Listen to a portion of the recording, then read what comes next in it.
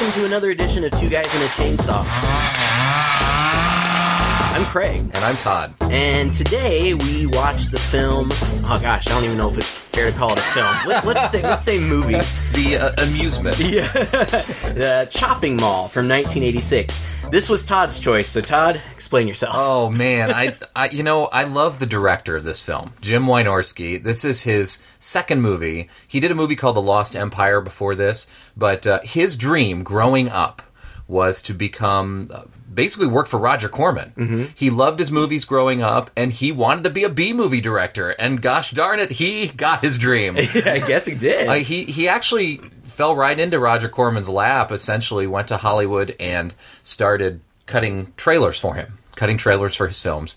And then one of the distributors came by to Corman's studio and said, I want a movie that takes place in a shopping mall, a killer in a shopping mall movie. And so Jim Wynorski said that if you'll let me direct it, I'll write it really cheap. And so he wrote it, they let him direct it, and this boosted him down a path which has led to, the guy's made like 5 or 6 movies a year. Really? He's still making movies. And he started out in Roger Corman's studio making movies for him and then started doing his own stuff. He is an interesting character. The movies that he started making starting at about the turn of the century, I can say that now, right? Right. The 2000, were all these sort of softcore parodies like The Witches of Brestwick and the Bear Wench Project and things like that. So he took this, I think, very disappointing turn towards just getting like adult film stars and putting them in softcore roles and making these parody films. And that went for about a decade or two. And lately he's been doing more of these big monster movies like Sharknado type movies. You know, if you look at his newer ones, it's these goofy Piranha Don or something like that films. But I think that his movies back in the 80s and going into the 90s are just more fun. They're super campy. They're clearly written to be campy. Right. Like he's intentionally sticking a whole bunch of humor in here. It's not the kind of it's so bad it's funny kind of funny. It's the I'm almost intentionally making this so bad that it's funny, but I'm also throwing in a lot of winks to you so that you know that I know that this is totally goofy. You know what I mean? Yeah, I totally. Absolutely. And this is actually, I love this movie, but there's another movie you and I are going to watch, which is one of my all-time favorite bad movies called Sorority House Massacre 2. All right. He is behind that, and it is just so perfect on so many levels as a bad movie. Oh, gosh, that's funny. Well, if it rivals this one, I'll take your word for it. I mean, yeah, this is a really campy movie. I mean, you can see that he was given a little wink and a nod to Corman at some point in the movie. One of the young couples is watching one of Corman's films, right? Mm-hmm. Like Attack of the Giant Crab. Yeah, something like that. And that other movie that you had mentioned that he had done before, that movie poster is featured prominently throughout the film. So it's goofy. There are movie posters all through the right. film for no good reason. Like it's like wherever they had a bare wall and they didn't have any way to decorate it, they just slap up some movie poster. It's funny. I mean, it takes place in a mall. The premise is so simple. We open up with kind of this training seminar where mall employees are being told about their new security system, which is these robots, these 3 robots that are going to patrol at night while the mall is locked down from 12 until 6. We see a video demonstration where this bad guy robber robs the jewelry store in the mall, and then one of these robots chases after him. The bad guy shoots at him but the robot isn't affected in any way, and eventually the robot stuns him and he's detained. And that's how it's supposed to work. All of these people, I guess they were mall employees, execs maybe, something. Or just interest. Yeah, it's hard to know. Interested people from the community or something? I don't know. But they're concerned about safety and whatnot, and of course the designer, the engineer, whoever's in charge of this assures them, oh no, nothing could possibly go wrong. I'm trying to think if this was pre or post RoboCops. It was 1986. I'm not sure when RoboCop came out, but it's funny because it just... looking back now at the 80s at what we thought technology was going to be. Oh my gosh. These robots, are basically just kind of like giant trash bins on conveyor belts. They're like a cross between a trash bin and a tank. Yeah, right. They've got these tank treads, these tired, what do you call that? I don't know. Whatever, treads. Right. They're riding on those, and they sound like lawnmowers when they're going around. Yeah. Which is all the sillier that they seem to be able to sneak up on people so easily throughout this movie. And they've got these pincher hands that they click like threateningly, like that's their big threat. A little bit reminiscent of Short Circuit, but even Short Circuit was more advanced. Way than more this. advanced, yeah. Also, really reminiscent of the robot from Wes Craven, Deadly Friend. Deadly Friend. Yeah, Deadly Friend, it does. right. It looks a lot like the Deadly Friend robot. Yeah, and it's set up with, I guess, tasers, and at one point one of the scientists says something like a sleep something that can knock somebody out, tranquilizer or something. And lasers. And they just inexplicably start shooting lasers. Right. At some point. Like the pew, pew, pew, kind of like Star Wars guns. Oh, yeah. And the effects are just ridiculously low budget and bad. When they do shoot their lasers, I mean, it's obvious that these were just like animated in post. It's funny. Yeah. And they're supposed to be, they call them killbots, and they're supposed to be these ominous, scary things. And they go at about maybe 5 miles an hour. You should be able to outrun these no problem. Oh, right. Like, anytime characters are running away from them, like, it's obvious that they're doing everything that they can to run as slowly as possible and, like, turn around and look behind them to make sure it's still back there. And there are some scenes where it kind of looks like it's only the robot in frame, so there's not a human in frame, so they clearly just speed up the film to make it look like the robots are going faster. They don't really seem threatening at all, but, of course, something does go wrong. Yeah. There's a big electrical storm, and I guess, generators or something on top of the building are struck by lightning, which causes a short, which turns the robots evil. I guess it flipped the evil switch on the robots or something.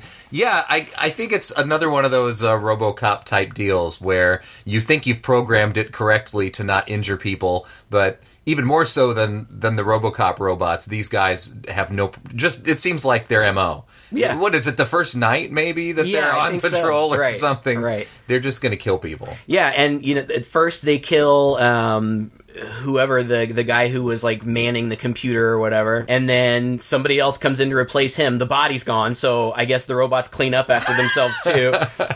And they kill him, and then... Oh, well, that second guy, though, it was the funniest scene, because it probably took 10 minutes with him sitting there, walking in, talking to himself, sitting down. And the way they have these robots positioned in the computer room is... I think if you're either claustrophobic or you're really nervous about these things, it's the worst way. Right. The computer panel is facing the robots, and the robots are facing the computer panel, and you, as a person operating the computer, is going to sit in between them. With your back to the robots. With your back to the robots, and they're constantly... The robots are ominously, like, coming on, but coming off, or clicking their fingers, but not. Like, they're looking at one another. Like the robots like turn and look at each other. Like, they don't have eyes or anything. They just got like this red strip where their lasers shoot out of. Like, they're giving each other looks, like sly looks. It's pretty funny. And this poor guy, who all this is making so much noise, but then he doesn't hear it. Right. But what he does hear is a little click or something, and he turns around, and then he goes back to reading his book, and turns back around and goes back to reading his book, turns around and looks some more, goes back to reading his book, and you're like, okay, come on, when is this scene gonna end? Right. And eventually it just kills him, and we move on. Of course, then we've got to get some young, sexy people lined up to start getting killed off. So the way that gets established is that these mall employees, I think there's 4 couples, are going to stay late after the mall closes, and they're going to have a party in one of the furniture stores. And, you've got like the sexy couple with the guy who's, real buff and smacking his gum all the time, and his girlfriend who's kind kind of the sex bomb. And then you've got two more couples who are just kind of a little bit more nondescript. One brown-haired one darker-haired couple. And then you've got the cute, sweet, innocent couple, and that is Allison and Ferdy. And they're kind of the nerdy of the group. And so you know, of course, that if anybody's going to make it, it's going to be them. Right? Yeah. They're the more innocent ones. And then, so they start their party, and it's a pretty interesting party. I've never been to a party like this. Well, it has to be said that part of the security system is that the mall has these big steel, sci-fi steel doors that slam shut. So after you're in the mall after a certain point, you're basically stuck and locked in, which is a terrible design. Right. Doesn't make any sense. But they all work at the same, they all work in the mall. And three of these guys work in the furniture store, and the other two are in work, I don't know where the fourth girl worked. And I think, like, the dark-haired couple that seemed maybe a little bit older, I think that they did, like, car repairs or something, like, out of the mall or something like that. They came back in. It was, like, probably the Sears Auto Center in the parking lot. Right, yeah. Uh-huh. And so, they decide they're going to throw a party that night and lock themselves in, and I don't know, they had some beer, but they didn't really drink much of it. And no, they danced for like some music. They danced for like 3 minutes, and then everybody jumped into bed. Not all the same bed, but it's a furniture store. Yeah. It's like a showroom. So, like, here's one couple kind of over in one corner, and then maybe 10, 15 feet away is another couple on a couch or something. And they're all just getting it on, except for, of course, the sweet, innocent ones, Ferdy and Allison, who are watching the Corman movie, and she's getting scared and kind of snuggling up to him, and he's, being a total gentleman, and I think eventually maybe they smooch a little bit too. They seem to, or at least the implication is that they do. I think this movie is not without art, though, because that is a cool scene where they go from bed to sofa to other bed to those two sitting on that other sofa. It's all one shot, isn't it? I think it is. Yeah, they move from one to the other. It's pretty impressive, actually, for this kind of movie to have an all one shot deal where you're getting a little bit of byplay with the different characters, and the writing is really goofball. Oh my gosh. Well, the lines are... It's fun to watch because they use such antiquated 80s slang. They do. Bodacious and bitchin'. Right. Allison's friend, Susie, she's the one that's going to be setting Allison up with Ferdy, and she says something like, "Hey, would I set you up with a slime dog or something?" "No way, babe." It is babe, isn't it? Just stuff that really seemed even really artificial, even for the 1980s. And the dialogue is just, the script, it's fun in how silly it is, but they're being chased around by these robots, and they'll just stop to hang out at a place for a while, chit chat. It's like every time they escape the robots, then they just move somewhere else and just wait for them to show up again. Pretty much, yeah. They're being pursued. I love that line when the two of them are on the sofa making out. "You smell like pepperoni." Well, if that's the way you feel. Wait a minute. What? I like pepperoni. Oh. In that case. Then she takes her top off.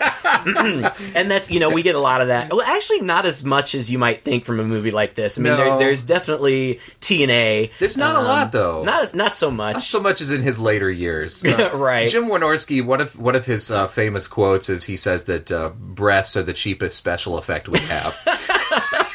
It's funny that you said that he kind of went on to do softcore porn stuff, because there were several times in this movie where if you just lifted out the 15 or 20 seconds, you might have thought that it was lifted from a porn. Exactly. That's kind of the quality of acting and writing, that we've got here. You're absolutely right. We have a little cameo. What's the guy's name? He was the old neighbor from Gremlins, right? Yeah, Dick Miller. Yeah. And you'll see him in a lot of Roger Corman. He's one of Corman's, staple guys. Always playing the same type of character. Oh, that's funny. Yeah, he plays a janitor, and he's after the two, computer guys. He's the first one to get it, and it's kind of a funny scene where he's like bantering with this robot, and then the robot shoots its taser, and it misses him, but it lands in the puddle of water where he's mopping, so he gets electrocuted. And again, it's that classic 80s electrocuting look. Animated kind of thing, yeah. He falls down, and the robot goes, "Thank you, have a nice day." And that's a running gag through the whole thing. Every time it kills somebody, it says that. Right. It's hilarious. Yeah, I mean, it's silly. I mean, they clearly knew what they were doing. They weren't trying to make this a serious, scary movie, and it's not scary. Yeah. I mean, there's really nothing scary about it at all. It's more just a fun ride.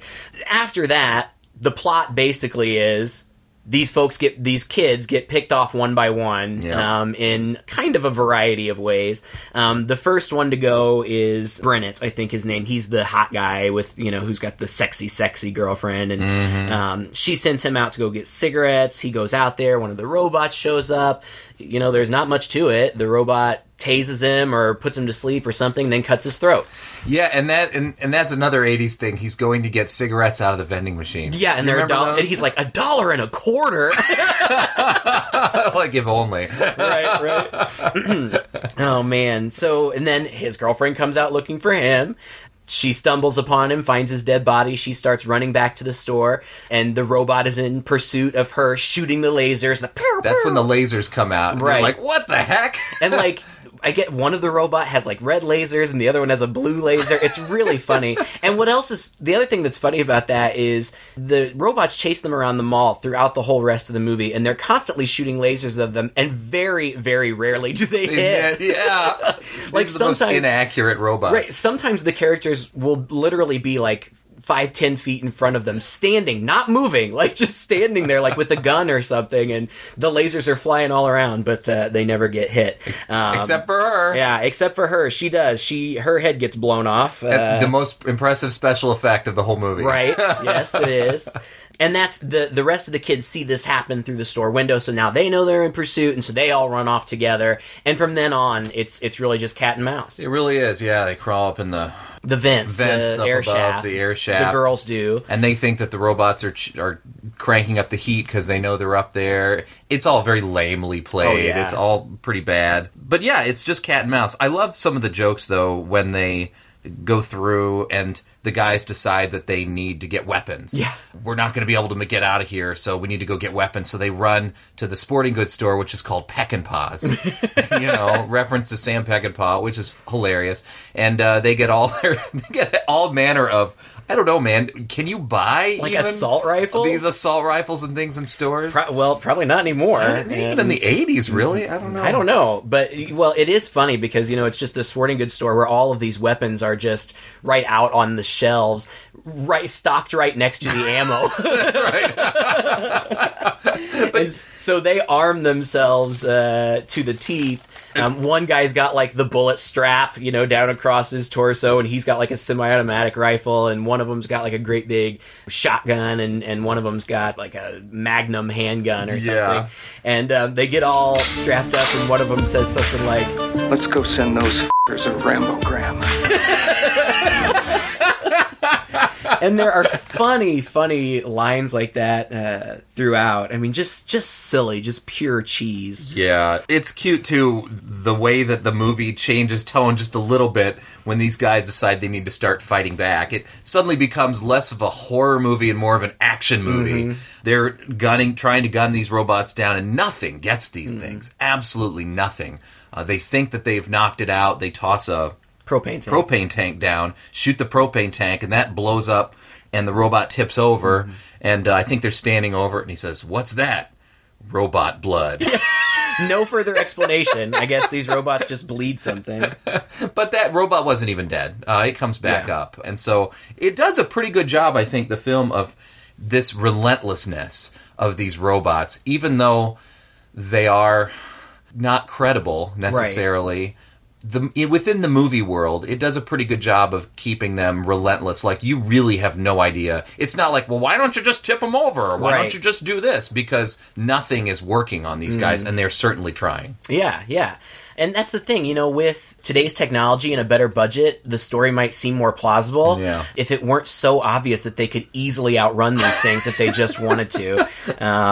Or if, they will, like I said before, they will get away. They'll open up one of the garage-style doors to one of the closed stores and then get inside and close the door behind them. And these robots have gotten through, like, steel doors and stuff before, but they'll just go in there then and sit and wait until they come in. They're like, oh crap, now they're here, we better do something. In the meantime, while they've been chatting, the robots have been blowtorching their way slowly through this thing. Right. Like, they didn't notice. Yeah. Like, they didn't hear until the robots were done and they pushed it through. Oh, crap, we need to move now. But it does allow them to sit around and chat a little bit and have some great lines, such as... I guess I'm just not used to being chased around a mall in the middle of the night by killer robots. Yeah, that's not common experience, I guess. And other funny things too, like at first the girls and the guys get separated. The girls are in the vents, the guys are doing their gun thing. Eventually they get back together, and there's lots of shootouts throughout. But at one point they trap one of the robots in a elevator that they have rigged up with like gas tanks, I guess. more of those propane tanks. Yeah, and they're trying to... They get it trapped in there, and they're trying to hit the propane tanks, and Allison, the cute, nice girl, grabs, like, the big 357 Magnum from one of the guys and, like, very Dirty Harry style, like, points it with both hands and shoots and blows up whatever it was they were trying to blow up, and somebody goes, wow, that was awesome, and she's like, my dad's a Marine. So I shoot through, Magnums all the time. Just goofy stuff like that. Then they just get picked off. I mean, I was writing down Susie, they try to attack the robots with cans of gasoline. That doesn't work. They've made like Molotov cocktails out of them, and that doesn't work. And then Susie, the one who ends up getting burned up because she falls, and she's got one of those she gets hit by a laser in the leg, and she falls. Her friends are about 5 feet away from her. They do nothing at all to help her. They just stand there and watch while she gets, the laser hits the gas can and she gets burned up. Yeah, while the robot, in a rare moment of accuracy, shoots the gas can right away. Exactly. Then, because Susie is dead, Greg, her boyfriend, gets all ticked off and kind of wants to go off rogue, and they're all trying to follow him. He has the idea that they need to find, like, the central computer that controls the robots. If they can get that shut down, then everything will be okay. So he takes off running, and they take off running behind him. He runs up to the top of the escalator on the 3rd floor and turns around and is like, come on, you guys! The coast is clear! Meanwhile, the robot just rolls up right behind him, throws him off the balcony. He's done. Soon after, again, it's just running around. There's not much to describe. They're running around. They run all around this mall. Linda, she gets killed by a laser. Walden, her husband, has one of the weirdest death scenes. Walden sees, I think that's his name, the mechanic guy. He sees Linda get killed, and then, like, the way that... How did it play out? So the robot actually got a little disabled because there was some electrical... Did they shoot something at it? They set it up. Oh, yes! Yeah, that was strange. They set up a row of mannequins, and they raised the lid on the store or whatever, and there's a row of mannequins there, so the two robots are there, and they're shooting at the mannequins, and they're behind the mannequins shooting at them. And behind the mannequins themselves is something covered up by a sheet. Right. And they whip that off, and it's a bunch of mirrors they've set up. And so apparently these lasers bounce off of mirrors. Right. These killer lasers. They've gone through everything else, but mirrors hit the robot. It hits the robot back. It's short-circuited, essentially, so it's spinning and spinning. And then Chuck, like an idiot, because his girlfriend was the one who just got shot, almost goes suicidal and jumps on a security cart. Yeah. Which is only about 20 feet away from the robot. And it's like the size of a coffee table. I don't know what he was planning. It's like one of those things that you see, like, the security, like, driving the elderly around on a mall or something like that. And he's driving it towards the robot as he's shooting at it. I don't know if he thought he was going to drive it past it. I have no idea. I don't even know why he thought that was a good idea in the first place, but he just slowly drives right into it. Really slowly. And electrocutes himself by contact. So then we're down to Ferdy and Allison, and they go off. They're still looking for the computer, and she says, we'd probably have better luck if we split up, because that's always a great idea in a horror movie. So they do, and he goes off looking one way, she goes off looking another way. She's looking for this supercomputer, but apparently she thinks she's going to find it in like these storage rooms that are full of junk. She gets cornered by one of the robots, and she screams for Ferdy, and he comes running, and he like distracts the robot away, and the robot starts chasing him. And again, just he takes off like a fire extinguisher or something off the wall and tosses it at the robot, and of course it just bounces right off. The robot picks it up and, I guess with great force, throws it back at him, hits him directly in the chest. He falls over backwards, and you see blood coming out of his head. And so I think that it's one of those, you're supposed to think that he's dead, but it's so obvious he's not going to be. We know he's coming back. Right, you know he's going to be back And around. these robots, I'm not sure how they sense life. I'm not sure how they sense human life. If they're distracted by mannequins and they drive up to this guy and think that he's dead, even though he's not, and so they drive away and chase her. And then it becomes she's the final girl, we think, and she gets chased all around. She has a pretty good stunt there, too, and apparently she did her own stunts. That fall? Yeah, that fall from the third floor, I believe, all the way down onto a... In fact, when I was reading that when they set up this stunt, Jim Wynorski, the director, volunteered to be the first one to do it, as long as they did it from the second story. And he did. He fell and got up and everything. Later learned that he broke a rib. Oh, wow. But he didn't say anything to anybody. I'm like, what are you going to say? I broke a rib, but you'll be all right. The robot's chasing her all around. At one point, she hangs from, like, the balcony. You know, this is a real mall. It was all shot in a real mall. And it's it takes you right back to the 80s. It really does. You know, there's really not this, at least as far as I know, there's not the same kind of mall culture that there was when we were kids. No. You know, now with Amazon, people do all their shopping from their computer screen.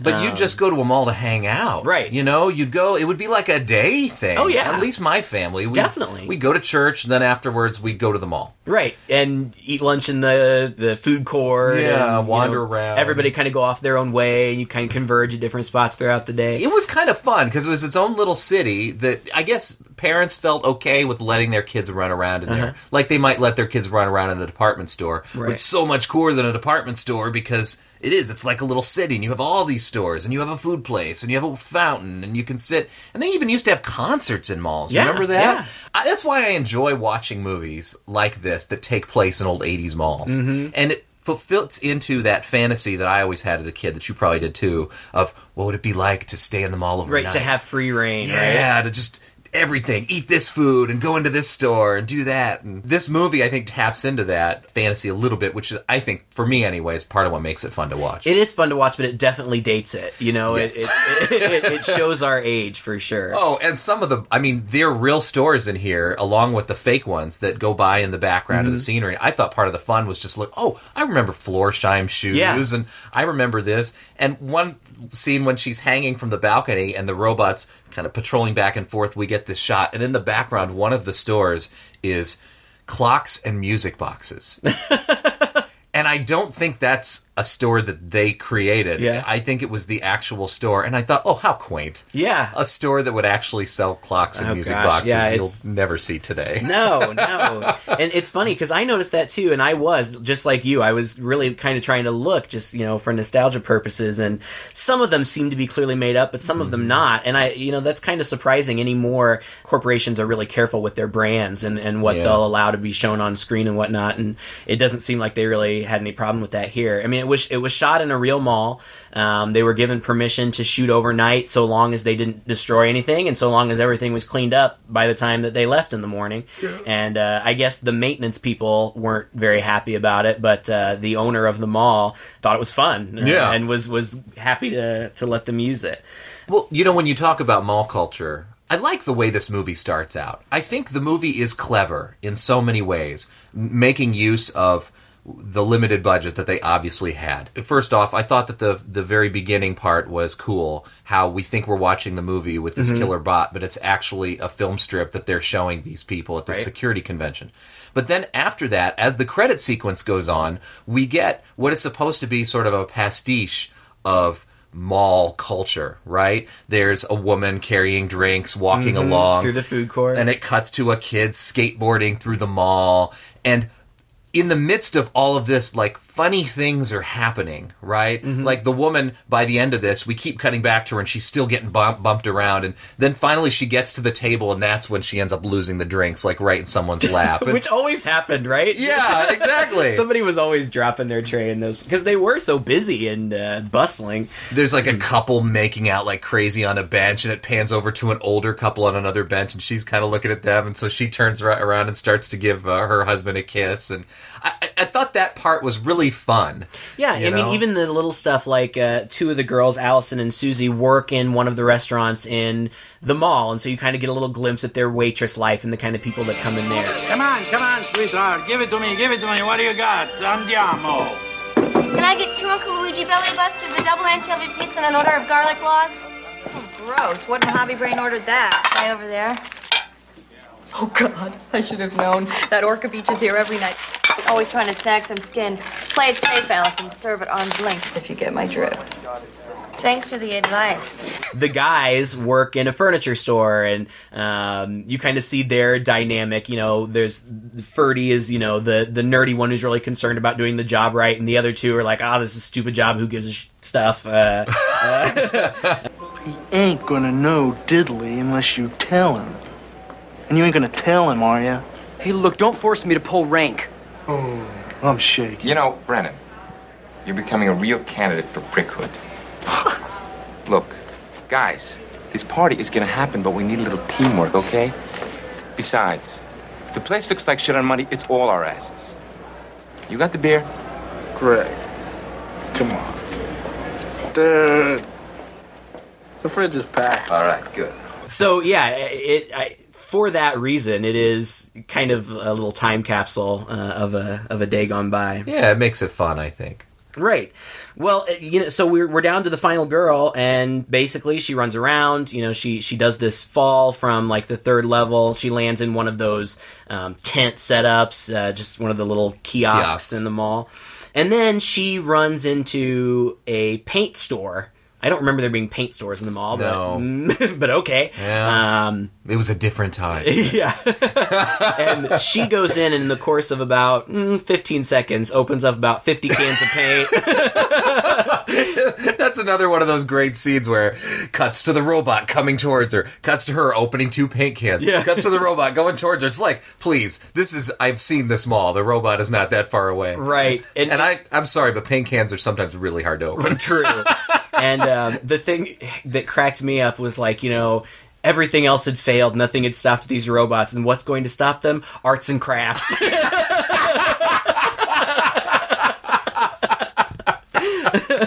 So she opens up all these things of paint and throws them all on the floor, like underneath this big pile of paint. And she's pouring turpentine and stuff down there too. And then she kind of does that "come and get me" thing, and the robot comes in and rolls right into her pile, her puddle. She sneaks around, and then at some point she had gotten a flare when they were setting up those Molotov cocktails. She tucked a flare down her in her shirt. cleavage, right? It's as good as place as any, I Might guess. as well. Didn't think to whip it out until now, right? But, and she takes it out and lights it, and classic, you know, just says, Have a nice day!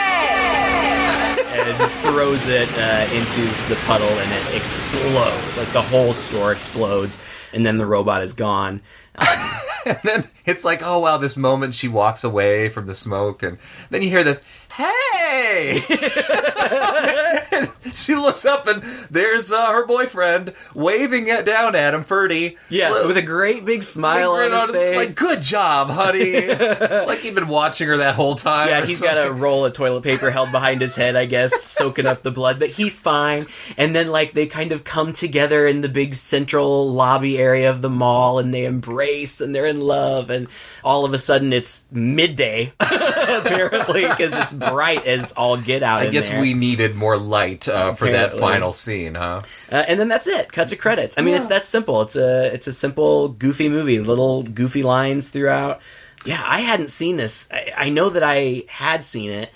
because this is one of those movies, we talk about this all the time, you know, the 80s were such an excellent time for box art, for the VHS tapes, and this one is just permanently cemented in my mind. You know, it's just like an illustrated, animated shopping bag full of like dismembered body parts, like an eyeball hanging out of the top. Yeah. Mm-hmm. And as a kid, oh my gosh, I just thought that was the coolest thing. I thought this is going to be the best movie ever. Yeah. And I saw it when I was a kid. I mean, I must have been really young. And I think I only saw it that once. This was the first time I've revisited it since then.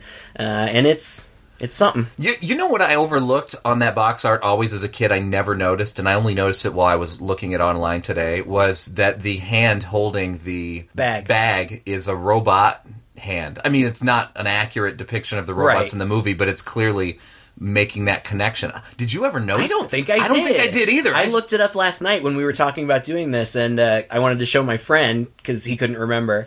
And yeah, I noticed that too. I don't know. Surely it was always there. Yeah, of course. But it was just not, it's not what drew your eye. Right. The eye drew your eye. Yeah, absolutely. And it did its job. I mean, I wanted to see that movie so bad, and I'm sure I finally just talked my dad into to renting it for me. Well, Chopping Mall is a clever title. It was originally called Killbots, and released to the theaters, as Roger Corman's movies always were, up until about the 90s, when everything kind of started to go straight to video. And it just didn't do very well. And they chalked it up to maybe it's the title. And the poster for it had robots on the front. And think about it, this was Transformers time. Right. They wondered, maybe people were thinking that this wasn't a horror film, but it was more of a kid's animated robot movie. Right. So that's when they changed it to Chopping Mall. And it actually did fairly well. So much so that they thought about doing a sequel after the rebound. Oh, wow. You know, didn't happen. Yeah. But apparently did fairly well on VHS. You know, yeah, it doesn't surprise me. And I mean, it was really low budget, so I mean, if they made any money on it, I have no idea what the numbers are, but I think $800,000 or something budget, which is really low. And you know that Roger Corman's totally famous for that. He, to this day, claims that he's never made a movie that didn't make money. He's the guy who would make a movie under budget and quicker, and he'd still have actors and people under contract, so he'd hire somebody to quick whip up another script using the same actors, the same sets, the same locations, and make a second movie. Yeah, that's funny. You've told me that before, but I didn't put the two together. Yeah, it's interesting. I could see that was a kind of a dream of mine too as I was a kid. Honestly, I really wanted. When I was thinking about being a filmmaker, my idea of a filmmaker was doing the more interesting films, you know, not the artsy kind of films. Right. It was more about, let's do some of these horror films, let's do action movies, and let's do them like Roger Corman did, you know, so we could really pump them out and make them fun and exciting, because that's one thing, his movies never are boring, usually. Yeah, I mean, it's a very specific type of movie. It's a drive-in movie. It's we were talking about you thought that you had seen it on USA Up All Night, which again, if you're younger than 30, you won't know what that is. But Gilbert Gottfried and this busty blonde, what was her name? Rhonda Shear. USA Up All Night. Yeah. They would host these. I mean, it was kind of an Elvira kind of thing, but it was campier, and they didn't just do horror. They did screwball comedies and stuff too. But it was really late night, like 1 or 2 in the morning, on cable, and they would host these cheeseball movies, and it was so much fun. It was exciting as a kid, 8, 9, 10 years old, to stay up late, way past your bedtime, and your parents letting you stay up late on the weekend and watch these goofy movies. I remember so many times waiting and trying so hard to stay awake for it to come on, and then probably 20 minutes into the movie I'd be asleep. It would always happen. But it was a ritual for me too, you know, and my parents let me do it, and we, it was just right there on the sofa, get a blanket and sit there, and usually they'd show 2, wouldn't they? I think so. Like 1 or 2 back to back, and to try to stay up for the second one was almost impossible. Yeah. But it's that kind of thing. That's what you're getting into. It's not high quality. The acting is not great. In fact, at times it's a little bit painful. Yeah. The dialogue, again, same thing, a little bit painful at times. But that's cheesy and corny and kind of fun too. So you're not going into this with high expectations. Correct. And there's some interesting actors in here. John Terlesky, who's the kind of the jockey, jerky guy, Mike. I think he's on television. Is he now? He's the one who you said, he looks really familiar to me. He did, and I went and looked him up, and he's got quite a few credits, like 40-some acting credits, and I didn't He does a lot of directing, too. Does he? Mm-hmm. I think that he was in sitcoms in the 80s and 90s. He was on The Facts of Life and Empty Nest, and I imagine that's probably where I know him from. I didn't really recognize any of his movie titles. Well, he has that face, you know. He's got that jockey, kind of good-looking, chiseled, could probably play a really nice guy, could also play a real jerk. Right, and he's got great hair. He's got, like, this great, like...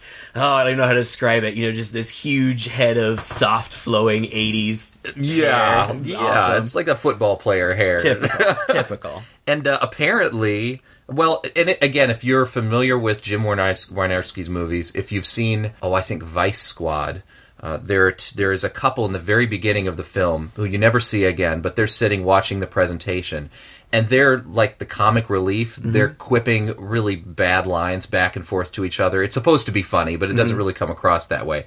You will see those two in a lot of these films. And I can't remember her name right off the bat, but she pretty much stars in the Vice Squad series of movies, which was sort of a sex comedy, police academy type knockoff, but with women, busty women, basically. Yeah, are you talking about those two that were sitting in the audience in that opening scene? They looked familiar to me, and, I wrote their names down because there's a little bit of focus on them in the beginning. I thought that they were going to be central characters, but no, they're just there in the beginning, I think, for a little comic relief. I was reading the cast list on IMDb. Are those two, did you say that they repeated in several, because there were a couple of characters that, and I assume it's probably them, that it said they're playing the same roles, actually. They're playing the same characters. It could very well be. I don't remember enough about all the other movies. Right, and not that it's important at all. But she has a very striking look to her. She has a kind of a mannish face. She has very chiseled, very distinct features and things. But she's in a lot. Vice Squad was another one of those movies that would come on USA Up All Night as well, and she was the head police officer or something in those movies.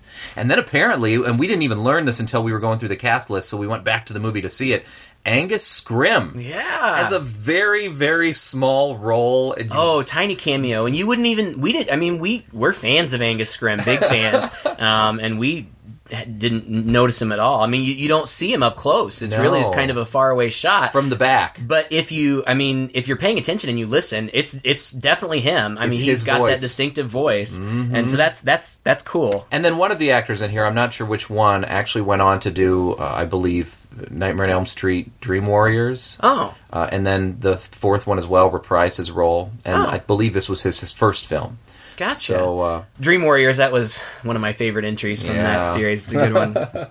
I cannot wait for us to see Sorority House Massacre 2. We might need to bump that up on the list after seeing this, because to see it after this, these are the two films I would recommend that you would want to watch to get an idea of a certain kind of film you don't see made anymore. It's camp. It's intentional camp, I should say. It's really intended to be a comedy in many ways, but it surprises you because it's marketed as pure horror. And it makes for a fun film. And this is the kind of thing that Jim Wynorski really excels in, and why he's a director that I continue to come back to.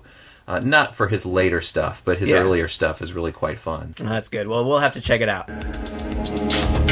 Thank you for listening. If you enjoyed what you heard, you can find all of our previous episodes on iTunes or Stitcher. You can find us on Facebook. We're on Google Plus every once in a while. We would love to hear your feedback. We would love to see you liking and sharing the podcast. If you enjoy it, share it with a friend. But until next time, I'm Craig. And I'm Todd. With Two Guys and a Chainsaw.